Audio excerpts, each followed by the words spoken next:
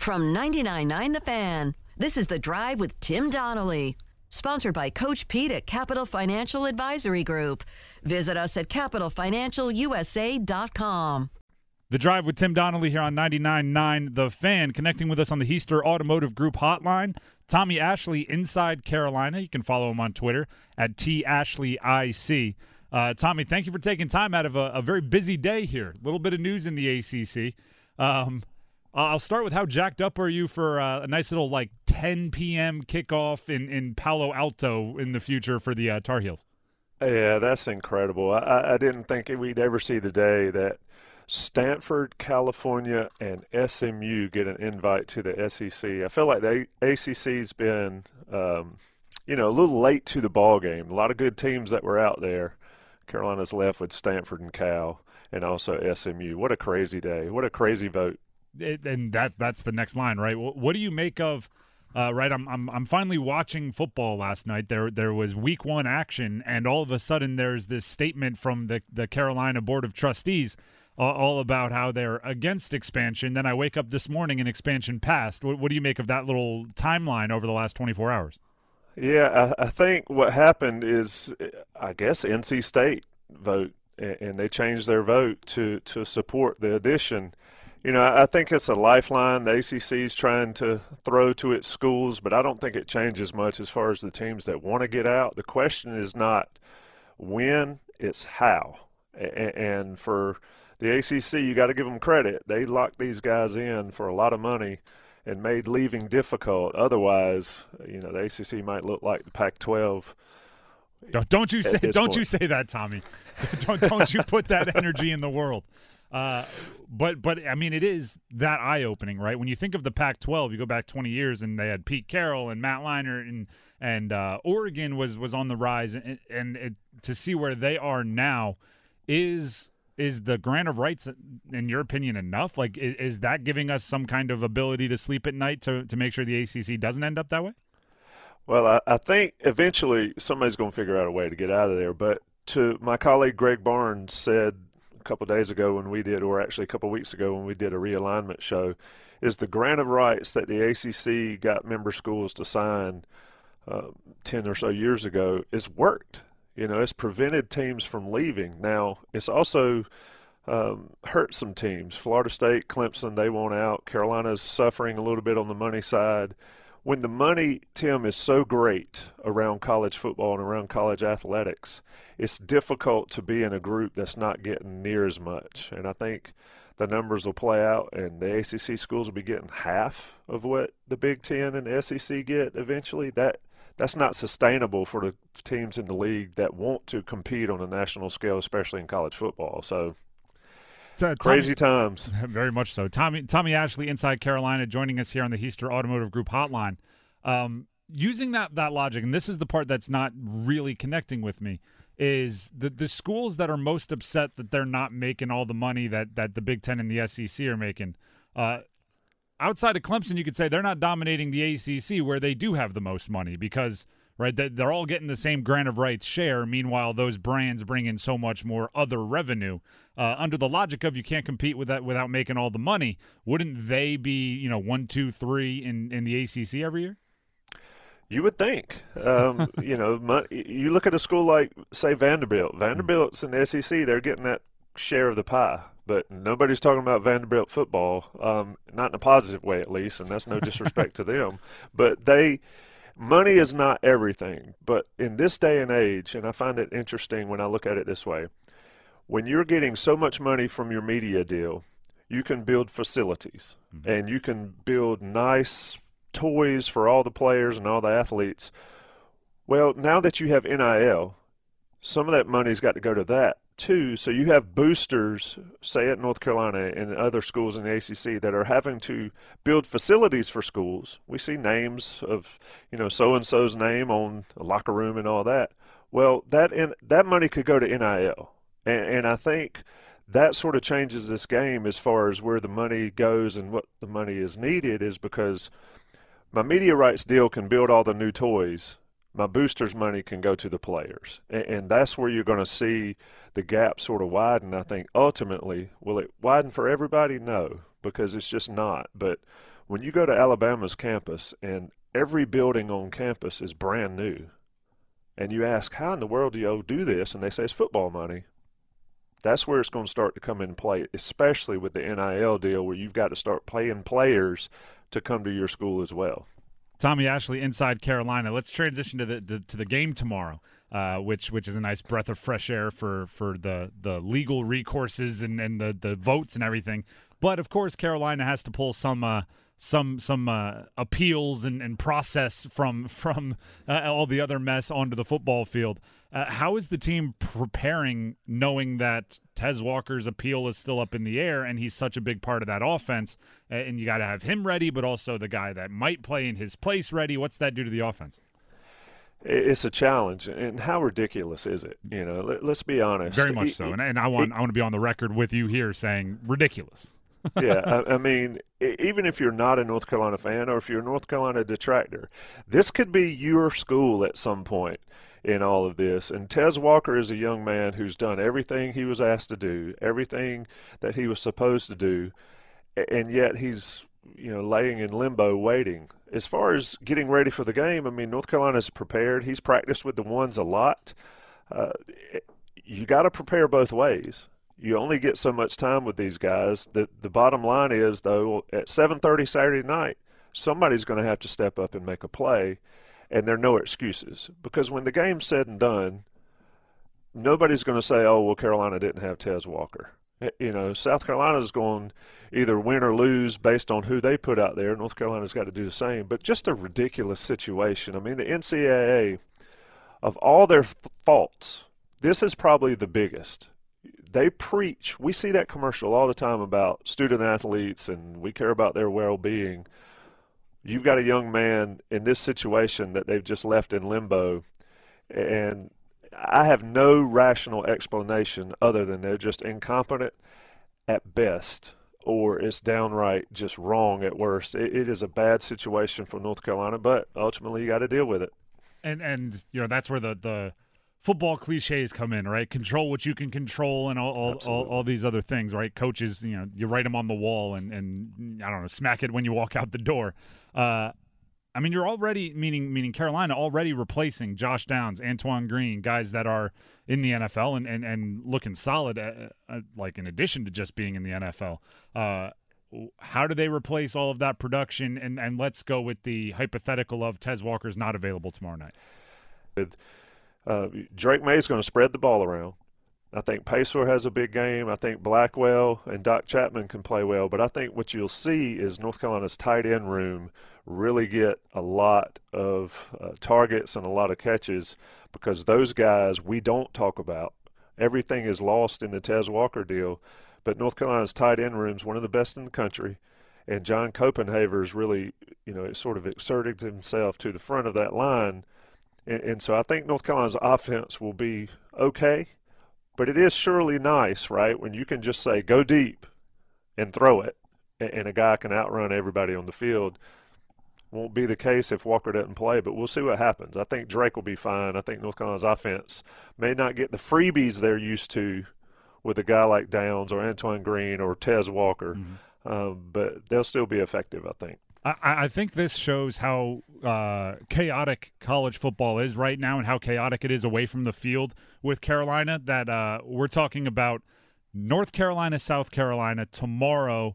It's going to be college game day. It's going to be one of the biggest games of the year. And it took us like 8 minutes to even mention Drake Maye, like just to say his name, because when you look at this game, it starts with the quarterbacks, Drake Maye, Spencer Rattler. The off the field stuff is the drama, the reality television of it. But when it comes to Drake Maye, focusing in on him, last year, the last 4 or 5 games, whatever it was, there was something different, right? The first 8 or 9 games, he looked like he was going to be the number 1 overall pick, and it slowed down. What was it that slowed him down, and do you expect them to have it fixed? Well, I think, especially when you look after that Wake Forest game, he was fantastic up until that. And I think what happened there is teams sort of started to figure out, let's keep him in the pocket, Let's force him to make plays from the pocket and then rush 3 or 4 and drop everybody else and close those windows, even for a guy like Josh Downs. Now, Downs was still able to get open, but he was not able to get open and make plays in space as much.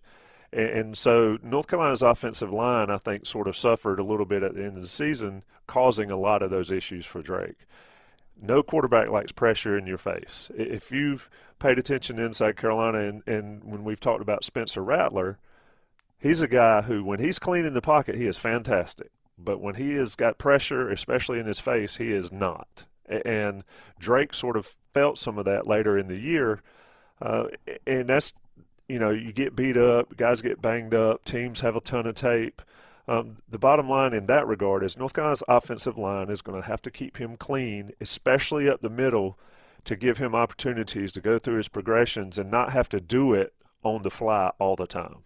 Last year he made so many great plays just winging it, and that needs to change a little bit because at some point the luck and that type thing run out. So I think for this game, especially against South Carolina, whose defensive line has got some talent, but they're not an elite defensive line, Drake has to have some time to make some plays that are not in simple chaos mode. If we want to keep the theme of the show so far, chaos on the field, I think, is where Carolina's offensive line and Randy Clements and those guys come in handy on Saturday.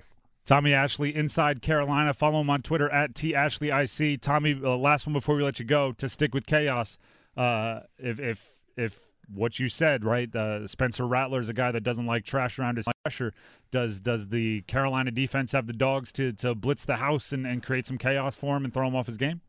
Whew, that's a $64,000 question, right? I mean, last year, I think the stat is North Carolina, when they blitzed, they created havoc on 9% of those plays. That means on 91% of the time Carolina blitzed, it did no good. Just had less people in coverage. It's like I said on our radio show last night. You might as well run somebody off the field and play with 10 because that's all it did to North Carolina. So that'll be the key. The defensive line has gotten hammered over the last couple of years. They brought in Ted Monachino to get more pressure there. I think the difference Saturday night is Carolina's ability to cover better. They lost a ton out of the portal on the defensive backfield, but they've got some young talent, and Elijah Huzzy, whether he's at a corner spot or in the slot, provides opportunities to give that defensive line just a few more, another second, another half second to make a difference and cause problems. And we haven't even talked about Cedric Gray or Power Echols. I mean, Cedric Gray is one of the best linebackers in the country. So I think the key for Carolina's defense is those corners and that secondary being able to provide just enough coverage to allow guys to get to their spots. And you'll see a guy like Kamen Rucker be able to make some plays and not be just late on a potential sack. It's going to be a good ball game. It's going to be ugly at times. And it's South Carolina and North Carolina. If I had to flip a coin, I don't even know if I'd trust a coin flip, Tim. and I don't know if you should. Tommy, we appreciate the time. Enjoy the game and enjoy the week one of college football. Absolutely. Love to have it. Certain cable companies need to get it figured out so we can watch some football, but maybe they'll get that done. But definitely college football is back. Sick of being upsold at gyms? My guy, you're currently a base member? For $90 more, I can upgrade you to our Shred membership. For $130 more, you'll be a Swole member. And for just $300 more, you'll reach Sweat Platinum. At Planet Fitness, you'll get energy without the upsell. Never pushy, always free fitness training and equipment for every workout. It's fitness that fits your budget. Join Planet Fitness for just $1 down and $10 a month. Cancel anytime. Deal ends Friday, May 10th. See Home Club for details.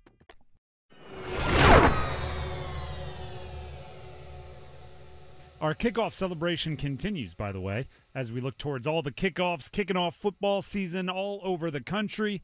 We don't have to go far for the next one, just to Charlotte. UNC, South Carolina. Battle of the Carolinas. I like that. They both call themselves Carolina. We know which one is true. One of them also calls themselves USC. We know the new Big Ten school is the one that gets to call themselves US.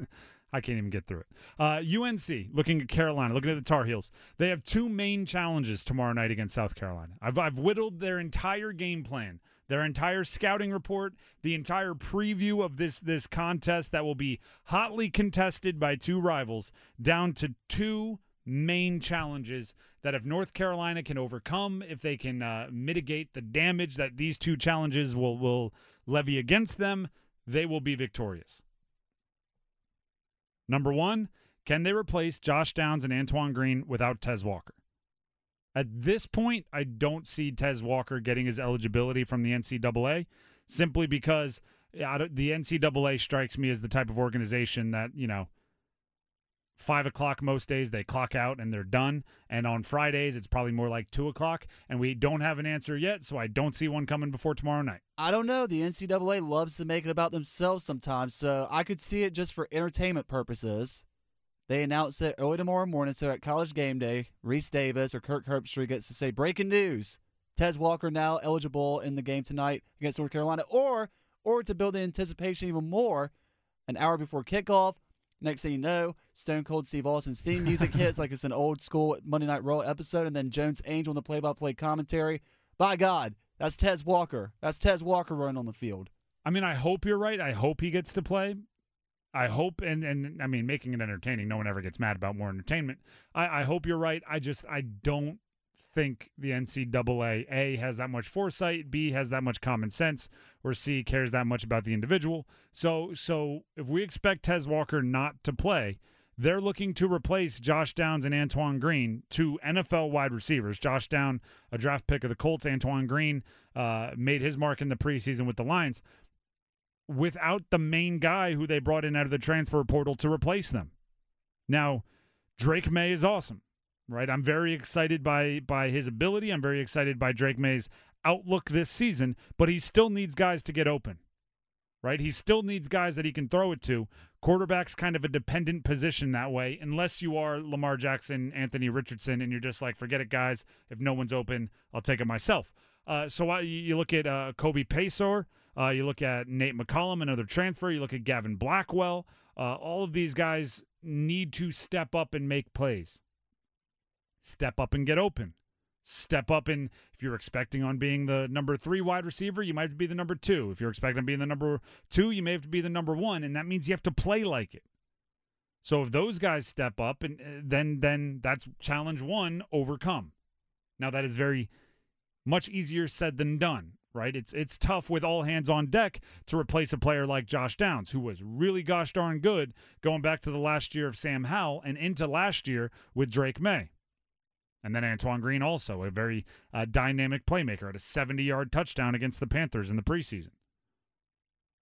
Right? So it's tough to overcome the absences or the departures of those players, even with all hands on deck.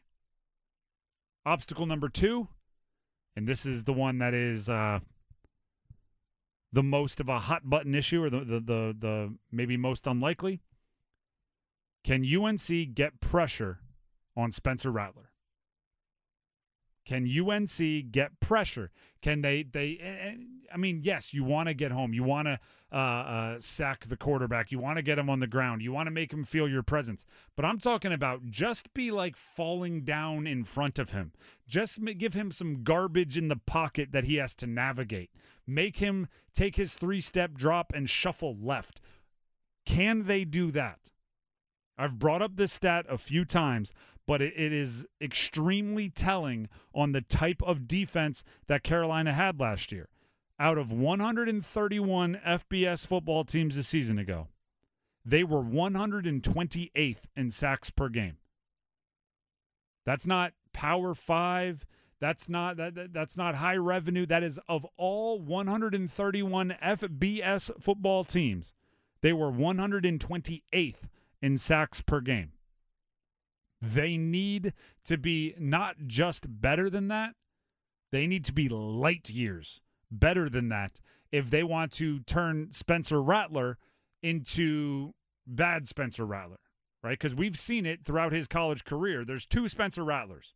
There's the one that lives up to being one of the top recruits with the most wow arm talent and What I remember, because I'm a nerd that follows college recruiting, is he was the guy in Arizona where he grew up with the visor on at all of the camps and the sleeve, the athletic sleeve that was out there acting like he was too cool for school, and you wanted to be like, he's not that good, but in all of those camp situations, he looked like a superhero, and you're like, I guess he gets to be the guy that wears the visor. Like, there's nothing we can do about it. Then he entered into college, and at times, when he's given a clean pocket, when he gets to sit back there and dissect your defense, he looks like that superhero. At times, when there's garbage in the pocket, when he's being rattled, when he's forced out of the pocket, he looks more like the guy who you wanted to dislike, right? It looks more like the sorry, the arrogance got the best of you. I saw he's driving around in a G-Wagon, cost like $130,000 with a name, image, and likeness deal. Again, some guys can pull it off. We'll see if he is. But Carolina, their responsibility on the defensive side of the ball is to not let him sit in the pocket, right? 3-step drop, 1, 2, 3, bounce, bounce, bounce. Let me unleash this dart 47 yards downfield, because that's what I can do. And that's what I've been doing. That's why I was the top recruit. That's why Lincoln Riley wanted me until Caleb Williams got there. That's why Shane Beamer wanted him in the transfer portal. That's why he dissected, Tennessee and Clemson at the end of the year. That's why it all happened. I was also going to say, I think another factor you got to take in if you're talking about Carolina's offense is that you got to establish the run game. Obviously, that's big in football. One dark horse I feel like could be a star player in this game and also this season is Omarion Hampton. Freshman last year, Cleveland High School's very own.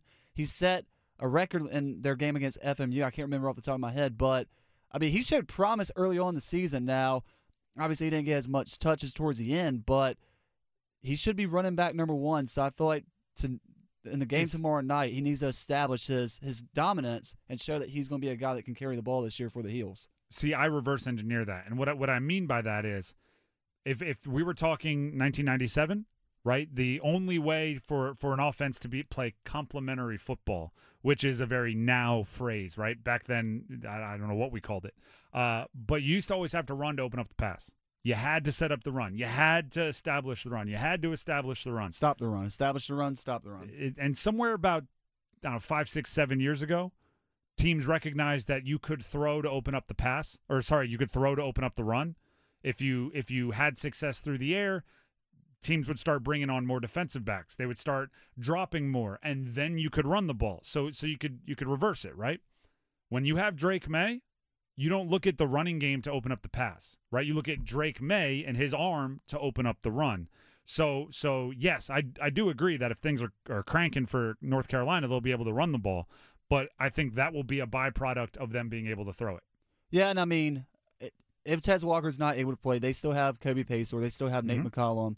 And Nate McCollum, a good transfer they got in during the offseason. So there's plenty of options. We spoke with Tommy Ashley earlier today. We'll be sure to play that here in just a little bit. I mean, he talked about that there's other options just besides Tez Walker. And I think Kobe Paysor is a guy that, has done his dues. He's played behind these two guys in spring, in the offseason. So if there's sort of a hero that can step up in this game, I think it is Paysor, a guy that was right behind Josh Downs last season. By the way, that voice you hear, Graham Hill, will be covering UNC football for WRAL Digital this year, so follow him for your Tar Heel news. Sick of being upsold at gyms?